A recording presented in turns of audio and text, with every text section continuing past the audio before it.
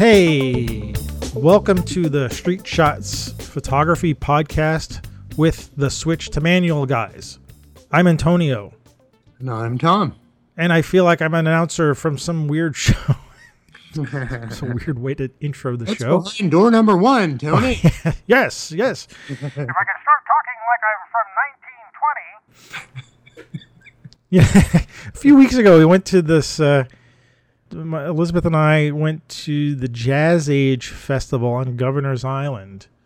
Yeah, those were really cool pictures. Have you seen that? Have you heard of it?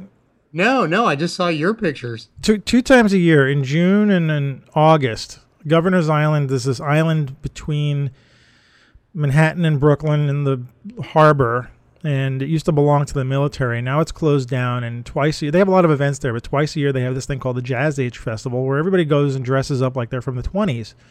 And they have old cars, and it's a picnic, and you can bring, your stuff and hang out, and everybody dresses up. So we dressed up. I'll put that picture up, I hope you can see it. But anyway, they had a band there, the guy, and he talked like this. And they had the old microphone, the old style microphone. So it sounded like these old radio broadcasts. So I thought I'd start talking like that, at least at the beginning of this episode. Funny, man. Yeah. That reminding me that we are, this is the we're at episode 29, right? I'm going to get these numbers right because I messed up a couple of episodes ago. So the numbers are going to be right on this time. I'm not going to mess up again. Yeah, we're good. 29th episode. Yeah. And we're going to talk about light. Light? Why should we talk about light? Yeah, I don't know. I mean, it does feel kind of extraneous from photography, but... Right. Photograph... breaking down, and we'll probably get someone, saying you're wrong about this, but photograph, breaking down the component words, photo and graph, means mapping light. Graph meaning map, and photo meaning light. So we map light. That's kind of what we do. If we didn't have light, we wouldn't be able to take pictures. So I thought this episode, we'll talk about our favorite kinds of lighting and different kinds of lighting. We could probably go off for 2 hours on this thing. So... let's not, but let's get the ball rolling on light. Yeah. And I'm going to go first. All right, yeah, kick it off. Somewhere in my past, I fell in love with skylights. And I don't know where that came from, but the light from a skylight. And it's not just like clean glass. So, I'm going to say this. I've had a skylight. I don't know if I had a skylight in my life in my apartment when I was growing up. I did not. But we had this kind of frosted glass in the bathroom. There was a period of time when the sun would hit the bathroom window. And it was this frosted glass, and it would be the equivalent of a skylight. And the light came through, and there was something about that light that was very comforting to me. And I've seen it in other skylights. And again, skylights with frosted glass or it's not quite frosted glass. I can't describe it. But it's the kind of glass that has these little wire things in it, like a safety glass or something like that. Strength in the glass, yeah. Yeah. And then somewhere along the line, I had gone to the museum, the Metropolitan Museum, and seen some Rembrandts or anybody from that time period painting. And the light that these guys were painting with or showing, or Vermeer or something like that, was very similar. And so I fell in love with that kind of light. And what's really funny is I don't photograph with that kind of light. I haven't set up like a studio shoot or something like that to try to duplicate that light. I don't want to try to duplicate it. I want to find it naturally. And naturally meaning like, in a building with a skylight or some sort of, maybe in a church or something like that. But it's a light that I don't want to duplicate because I don't want to screw around with it. But yeah. When you find it, you find it. Yeah. There is something about that quality of light that I'm in love with. So I wanted to put that right on the table. That's the first, like my earliest memory of being aware of light, and a kind of light that I love, and a kind of light that I'm sort of, in my mind dreaming of duplicating, and I will at some point, I hope. I promise myself I'll try to do that. At least, doing it artificially. Yeah, and sometimes, invariably you just find yourself in places that have skylights, and it is so fun because it does just flood the room with light, and there's so much you can do. Yeah. And it's beautiful. And it often is coming from the top, Right. right? So it's higher than the subject or higher than what you're photographing. And there's often deep shadows involved. There's often, I'm thinking about light coming through, I don't know, if I think of a church as well, the interior of a church, maybe not through stained glass window, but similar, maybe like a lighter stained glass. Then the light hits the ground and it bounces back up, and so that you get this ambient light. So you have the sort of the direct light coming from the skylight, but then it's hitting a surface and it's bouncing back into the subject if you're photographing somebody.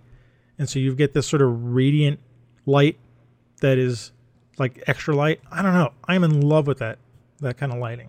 And I'll see if I can find some images to put in the show notes that reflect that. To be a little tricky to find because I don't really have much of my own. But well, a situation that you and I have been in when we've done the workshops in Red Hook, I think the barge had a skylight. Yes. Yeah. So we could find those. There's a barge in Red Hook this guy owns, I think, and he's leasing out the space for like $1 a year from the city. Yeah, forget the technicalities, but it's an educational floating museum. Yeah, so educational floating museum. I'm saying as I'm putting quotes around the words. Yeah. But he lives on this barge, but he's got, the part that's open as a museum, he has skylights in there.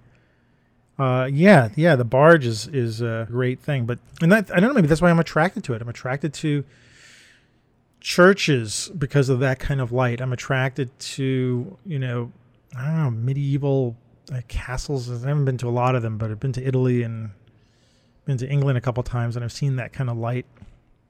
Old museums too sometimes have that, the way light comes into a museum from the top when they don't have I think in England there was the Victoria Albert Museum I visited a long time, and I think it had a lot of natural light like that as well. So it's a natural light, and it's really kind of better when there's sun coming through rather than it being overcast, because there's just not enough light with overcast. But I don't know. It's a light that really excites me.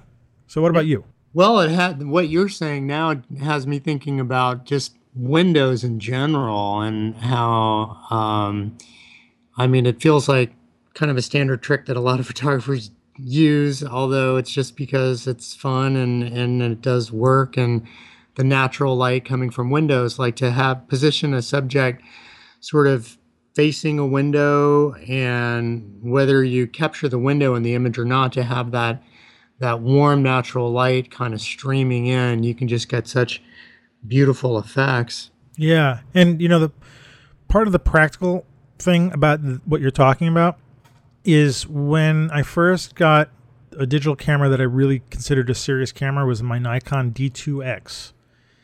And it was a 12 megapixel camera. I still have it. It's a really heavy, bulky camera. And it was it was okay with low light. The sensors weren't great, but it was better than what I had before. And I did a whole production of shots, a whole production of photography in a studio with, 3 or 4 models. And for the most part, I used the window light in the studio. And what was interesting about that was the camera tended to, I don't know, I think I had automatic ISO on it, so it was boosting up the ISO to take the pictures because it was so dim in there, but the light was so nice. When I got the pictures back, they were grainy because there was noise, but the window light was so nice. And nowadays, the sensors have gotten so much better that you could do exactly the same kind of thing I did before and not even worry about the noise. The cameras are picking up way more light than your eye can see, and so it's a very practical thing to use window light for, say portraits or something, because the cameras are so much more sensitive to light. You can even be further away from the windows now, I think.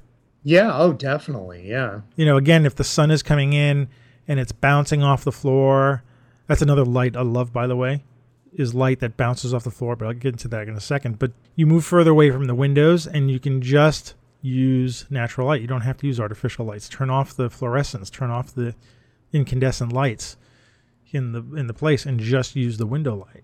Yeah, yeah. Do you do a lot of portraits like that? I do, yeah. I love playing around with natural light. I mean, of course, there's times when using some artificial light, a flash, even a reflector. I've really had some fun with the reflectors, and I just feel like that's obviously less artificial. It just feels more natural. And I have one that's got that golden side to it, Mm-hmm. and I really find like it gives the warm, just a warm reflective light that's kind of a glowy kind of thing that I love. You do that for like portraits? Yeah, Yeah. uh-huh. Yeah, I've got one of those. It's a reflector that has multiple different reflective surfaces on them. It's that sort of silvery gold material. And Uh-huh. I used one outside in the sun. That was a big mistake because it was like focusing a mirror. Yeah, you can light somebody on fire. I was insane. It was this gold. I can't remember. I said, okay, I put it away, but I set up the gold reflector part and happened to point it to the sun, and it was blinding. So, but I wanted to get back into the reflective light from coming in from the window. Did you ever watch the show Deadwood? No, I never have. Okay, so those people who've watched Deadwood on HBO, we won't go into whether or not you like the show or not, but they used a lot of what appeared to be natural light, or they went really far in reproducing light that looked natural, but I don't know, the way it acted. So, for instance, there's scenes in this hotel where this widow lives and she's having visitors, and what's going on is that she's further into the room away from the windows, and the floors are these polished, wooden floors, and the sun is coming in from the window and it's bouncing off the floor and then bouncing back into the back room, and it's creating this sort of underlight. Yeah. And it looks harsh, but how to describe it? I mean, maybe I could post a still from the show in our show notes if I'm allowed to. Don't tell anybody. I'll do it. Nobody. All right. Yeah, we I'll can, let you do that. But you can understand it. It's sort of like the opposite of skylight, because the light's coming in, it's bouncing off the floor, and it's hitting up, so it's under lighting the subject. Uh-huh. But what you're getting is because the light is hitting the floor and it's hitting all the texture of the wood. You're getting all the sort of the wrinkles of the wood. It's not a mirrored surface, so all the flaws and all the knots in the wood somehow show up in the light. And so the light is not very even. It's kind of textury, and it's such a beautiful light. And again, it's funny, I'm talking about these lighting. I just realized I'm talking about light that's like old-fashioned lighting. Uh-huh. And it's natural. It's not anything that's artificial. It was just, how did people in the past, how did they light their apartments? When there was no electricity or you didn't have gas lamps, you had to somehow figure out ways for the sun to come in and, bounce around and light up the darker parts of the apartment. I don't know if this is the intention of the way they designed, some of these things, at least in the show or something like that. But it's a light that I notice and I like. And again, I haven't really photographed with it. I just notice it and say, I love that, what the light is doing. Yeah. Well, I think you're getting at something important, just that it can be so interesting the way things are lit, and when a room is designed well and so much time and energy goes into it, it can. What's that? Johnny Cash is howling in the background. No, that's not a werewolf. American Werewolf in Brooklyn. Yeah. Oh my gosh. Yeah. Is he okay? Yeah, probably just somebody walking by or a dog walking by, probably. There you go. But yeah, I mean, I guess what I want to say is that oftentimes I think when we think about lighting, we think about setting something up and using a flash, and whether it's sort of a on camera or off camera. And, that's sort of like more of a technical lighting thing that we could do at another time. But I think what we're talking about today is just the interesting way that light falls and what these cameras today especially are capable of capturing, and how fun that can be and how creative it is. I mean, oftentimes what I like is when something within the image is lit up in a really interesting way, but then lots of other details in the image are shrouded in darkness or just not emphasized. And so you really playing with the available light. I think most photographers enjoy doing that, and I certainly do. I think that's really fun. Strong light sources like the sun, Yeah. you can have a lot of fun with that. I like shots that are shot in midday with a lot of shadow in them, and especially when a photographer underexposes it so that all the shadow is very dark and black, and then the subject is appearing in these little bits of sunlight. And Johnny agrees. I think Johnny agrees. Yeah.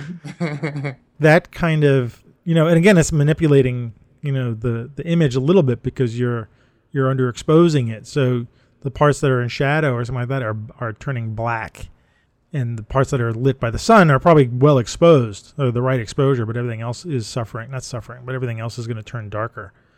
I picture shots like in New York City, we have these overhead subways, like in Chicago or something like that. And when the sun is coming through the top of the elevated train and it's creating a lot of shadows, but there are these little stripes of sunlight.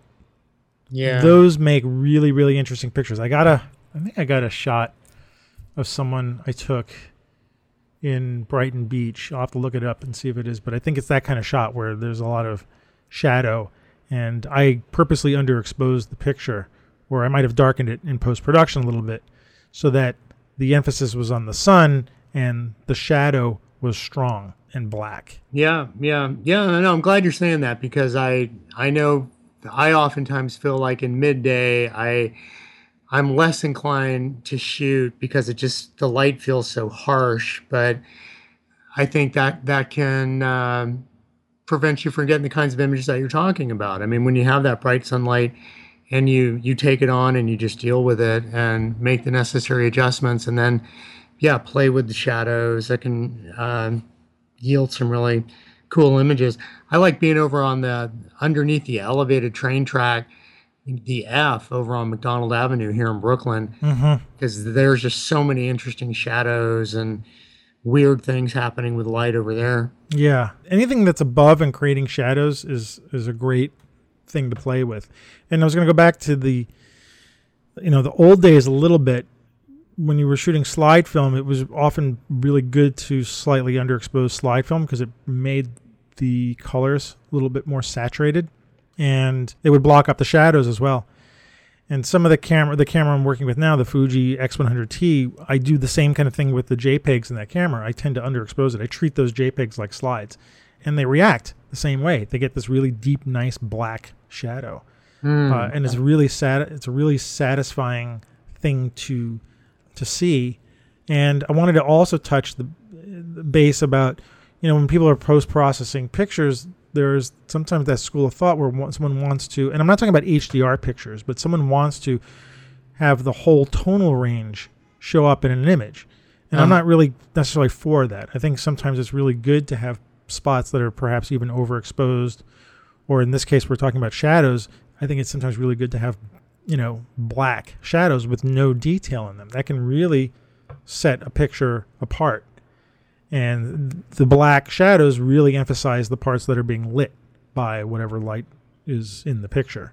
So it's something to consider. It's like we're not always out there to grab every, bit of tone in an image. Sometimes it's good to hide some stuff.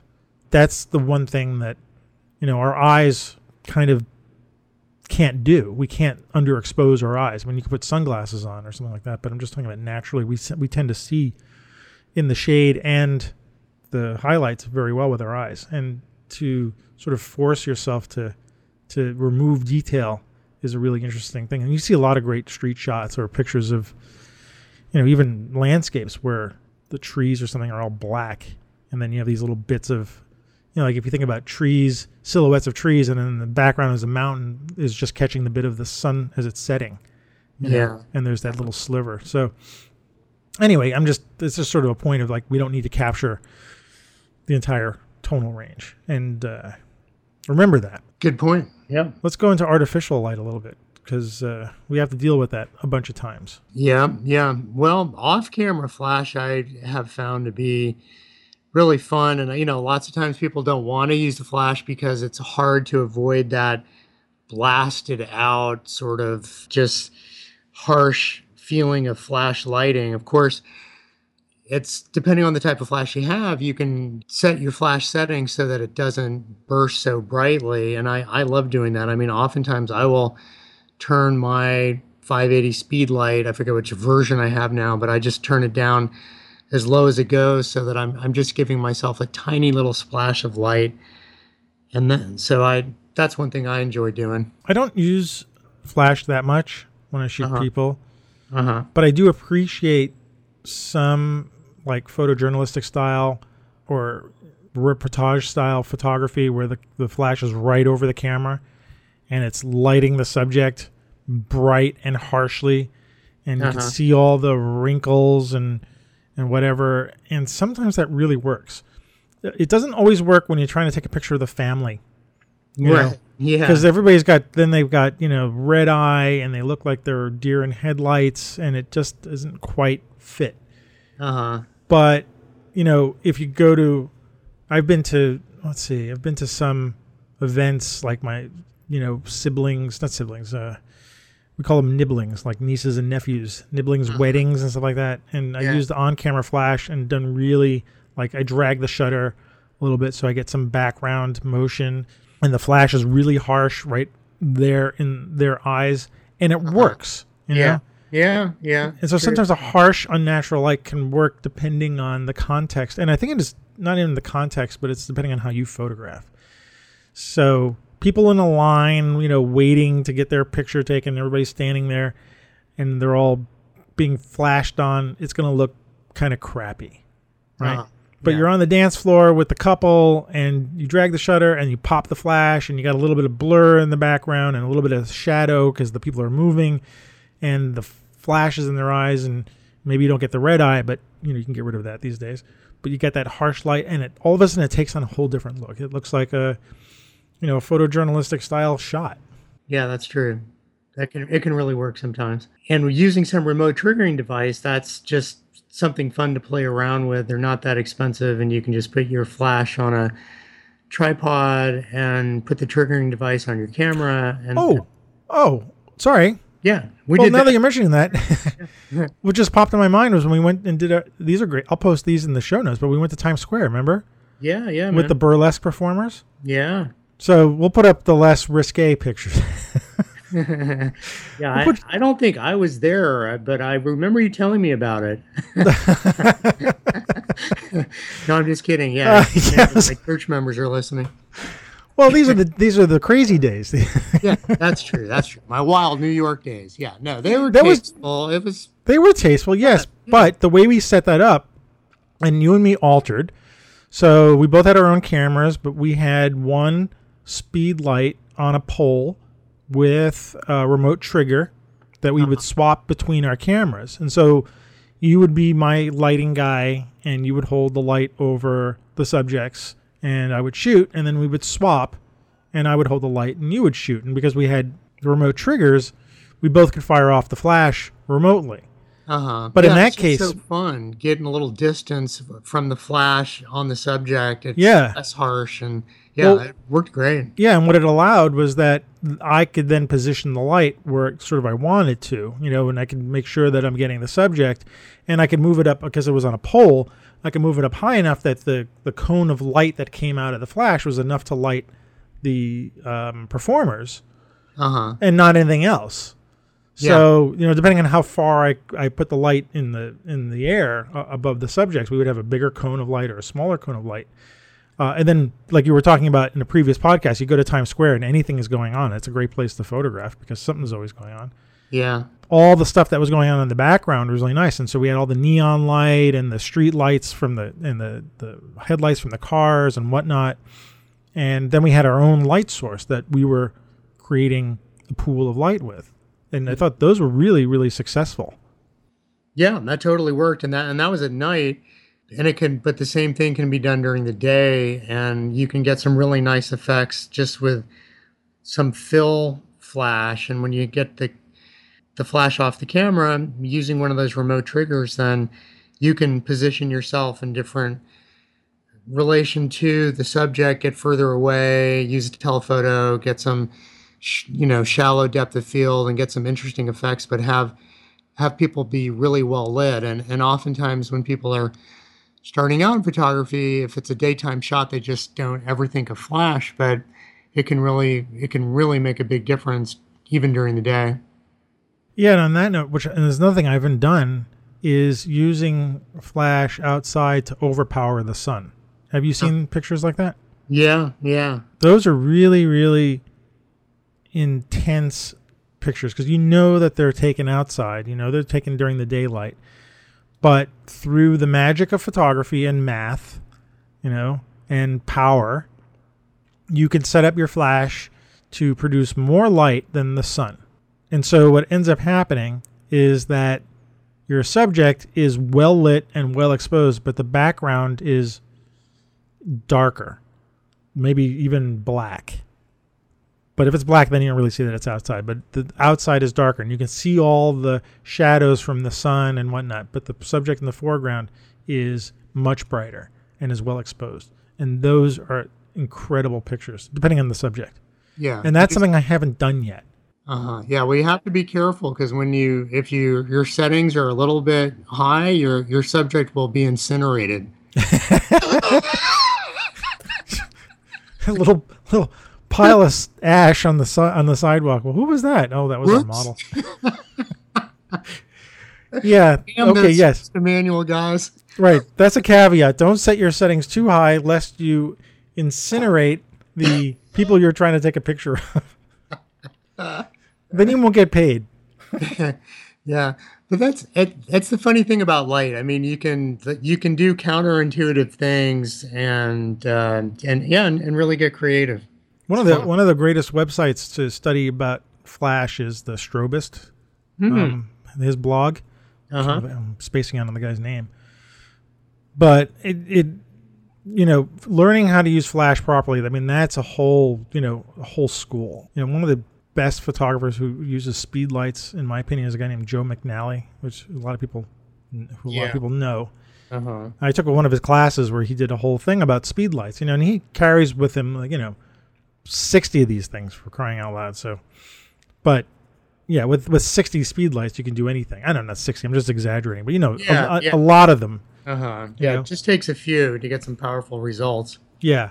But you can do so much with a flash. There's so many things. It's not just for sitting on top of the camera and taking a shot of the family at an event. There are so many cool things you can do with it. And so I would point people, people who are listening to this probably already know about this website, but I would just point them back to the Strobist.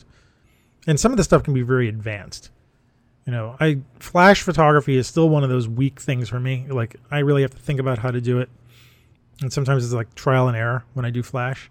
Yeah, me too. I tend not to do it, like talking about before the stuff I was doing in the studio production. I like to try to keep my lighting at a minimal. Like one of the last productions I did, and this was a while back, but it was, photographing for a stock photography. And I used these strobe lights. There's a great company called Alien Bee. Yeah. They make these little strobes. They're not that expensive. They're not battery powered, so you have to plug them in. You can get battery powered strobes, but they're a bit expensive. But like if you're going to do a shot where you need a lot of light and you need it cheap, these things are great. And I had 4 of them, and I put them behind a king size bed sheet. So picture I tacked up a bed sheet between a couple of poles, right? I put that behind me, and it was a king size, maybe not California king. It was a king size. Maybe it was California king size. Those are big sheets. Put those between 2 poles, put them really tight, put the 4 lights behind them, sort of evenly spaced. And then I stood in front of the sheet, and my subjects were ahead of me, and I had a remote trigger device to fire off the flash. And all day long, I just shot, and the light was pretty much the equivalent of window light coming in from behind me. And sort of doing a flat, it was the look I wanted too, because I was shooting the subject straight on. There was no real shadows on them.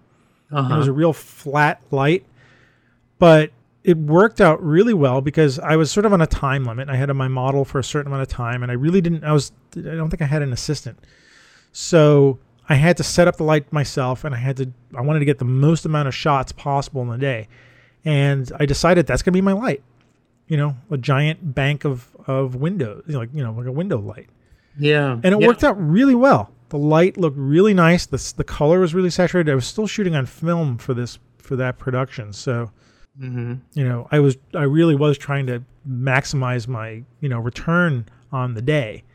But the one thing I didn't want to do all day was, set up lights and move everything every time I changed the shot. I just did that. And what it allowed me to do is also side lighting. So I would turn perpendicular to the light, and I would get side lighting, like you were talking about before, window light that was coming in from the side.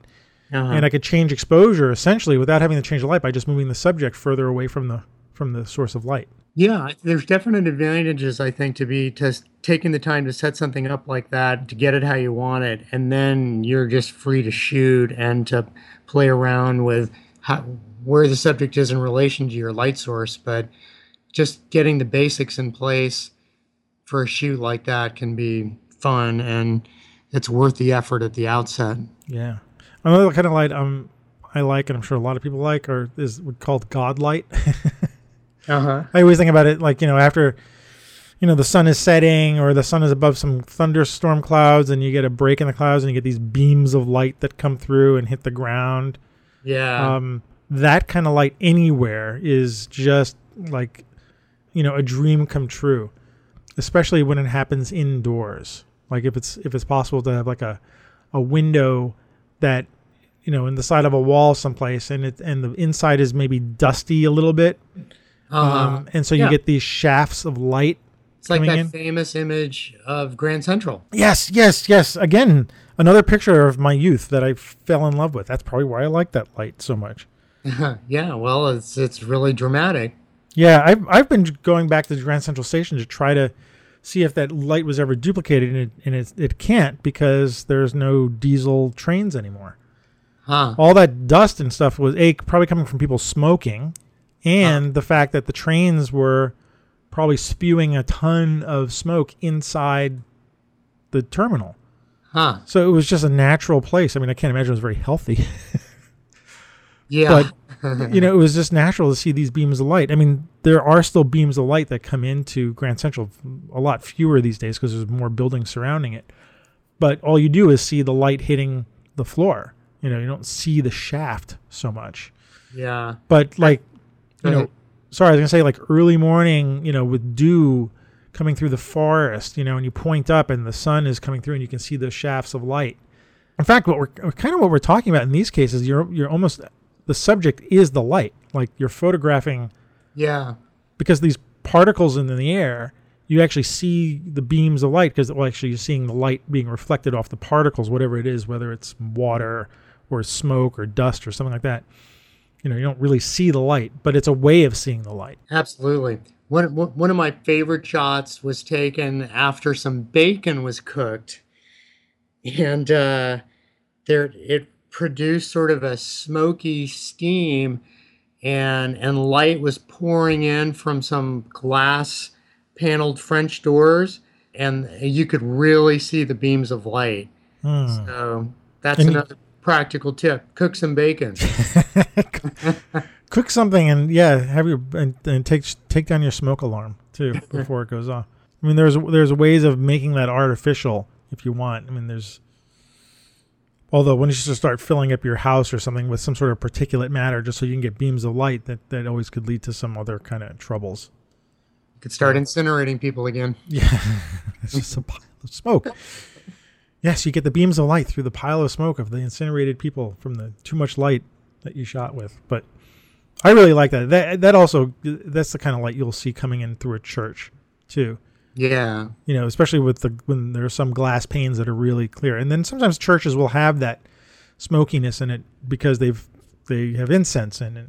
Exactly. Yeah. Well, there's a famous church in Times Square that's nicknamed Smoky Mary's because their Christmas Eve service, it's a big Episcopal church, and they use so much incense that over the years they've gotten that nickname. I think I forget the actual name. I think it might be St. Mary's. I'm not sure, but yeah, I have photographed in there on Christmas Eve when they are using the incense, and it's really spectacular. Really? Yeah. Oh, I'll have to go see that someday. Yeah. Oh, that's really cool. I didn't even know that. Where in Times Square? Well, it's just in that neighborhood. I think it's like around 44th Street or something. All right. Yeah. Worth checking out. Do they always use, is it just the Christmas thing, or do they, That's the only time I've been there, and that's what they're really well known for. People like it's at the top of the list of things to see on Christmas Eve in Manhattan. And maybe that's just my geeky church friends, but I think it's pretty famous. there's one more thing I want to talk about. The light painting, not light painting, long exposures with light. And I'm thinking about the shots that you did with the hula hoop girl. Oh yeah. Uh-huh. And those are so much fun. That again is also about photographing the light. These were LED illuminated hula hoops, or a hula hoop that this woman had that you ran across. Where it was after we photographed a wedding in Greenwich Village, and we just saw this gal going by, and we had been in that shooting mode, and I just took a few shots and we started talking to her. The really cool thing about some of these illuminated hula hoops, the kind she had, they're just brilliantly designed so that when they are in use, they generate these really complex geometrical patterns that when you photograph them, it's kind of hard to describe, but we'll have to include a couple of those images. Yeah, I guess the idea is that she'll spin them around so fast, your eyes will also, I think the LEDs are blinking, so they're creating the pattern. Your eyes will see it as persistence of vision or something like that. But the camera picks up on that very well too, with a long exposure. But some of those, there's this one shot that you have of her that you went back and photographed her in the rain. In Washington Square Park, and the reflections of the hula hoop in the wet ground make it look like the patterns are extending down into the floor. And that is, again, that's something I haven't done yet. You did it, but I haven't done these like really cool exposures at night with someone with a LED hula hoop or light painting. I mean, light painting has been around for a long, long, long time, and that kind of thing, doing long exposure and having a light go off while you're exposing so that you could sort of paint the light, or you have a long exposure showing a pattern of lights from a device like the hula hoop. That's so much fun. And that is also about photographing. That's in a way photographing the light. Yeah. There's a few different interesting kinds of creative things going on. If people just Google light painting photography, you'll see some stuff. Yeah, there used to, a long time ago, there was something called the Hose Master that came out that was using fiber optics. I think you could still buy it today, maybe buy it used, but people would set up their studio, turn the lights off, and use this thing called the Hose Master to then paint the subjects that they were photographing. And the light looked, the effect of the light was really interesting because it would have no shadows in some way. The light looked like it was coming from all directions, but it was very, the light was wherever the photographer was pointing it at. So that's the only place that exposed. So it was really interesting. One of these days I want to try that. It's very easy to do with digital because you can see your results really fast.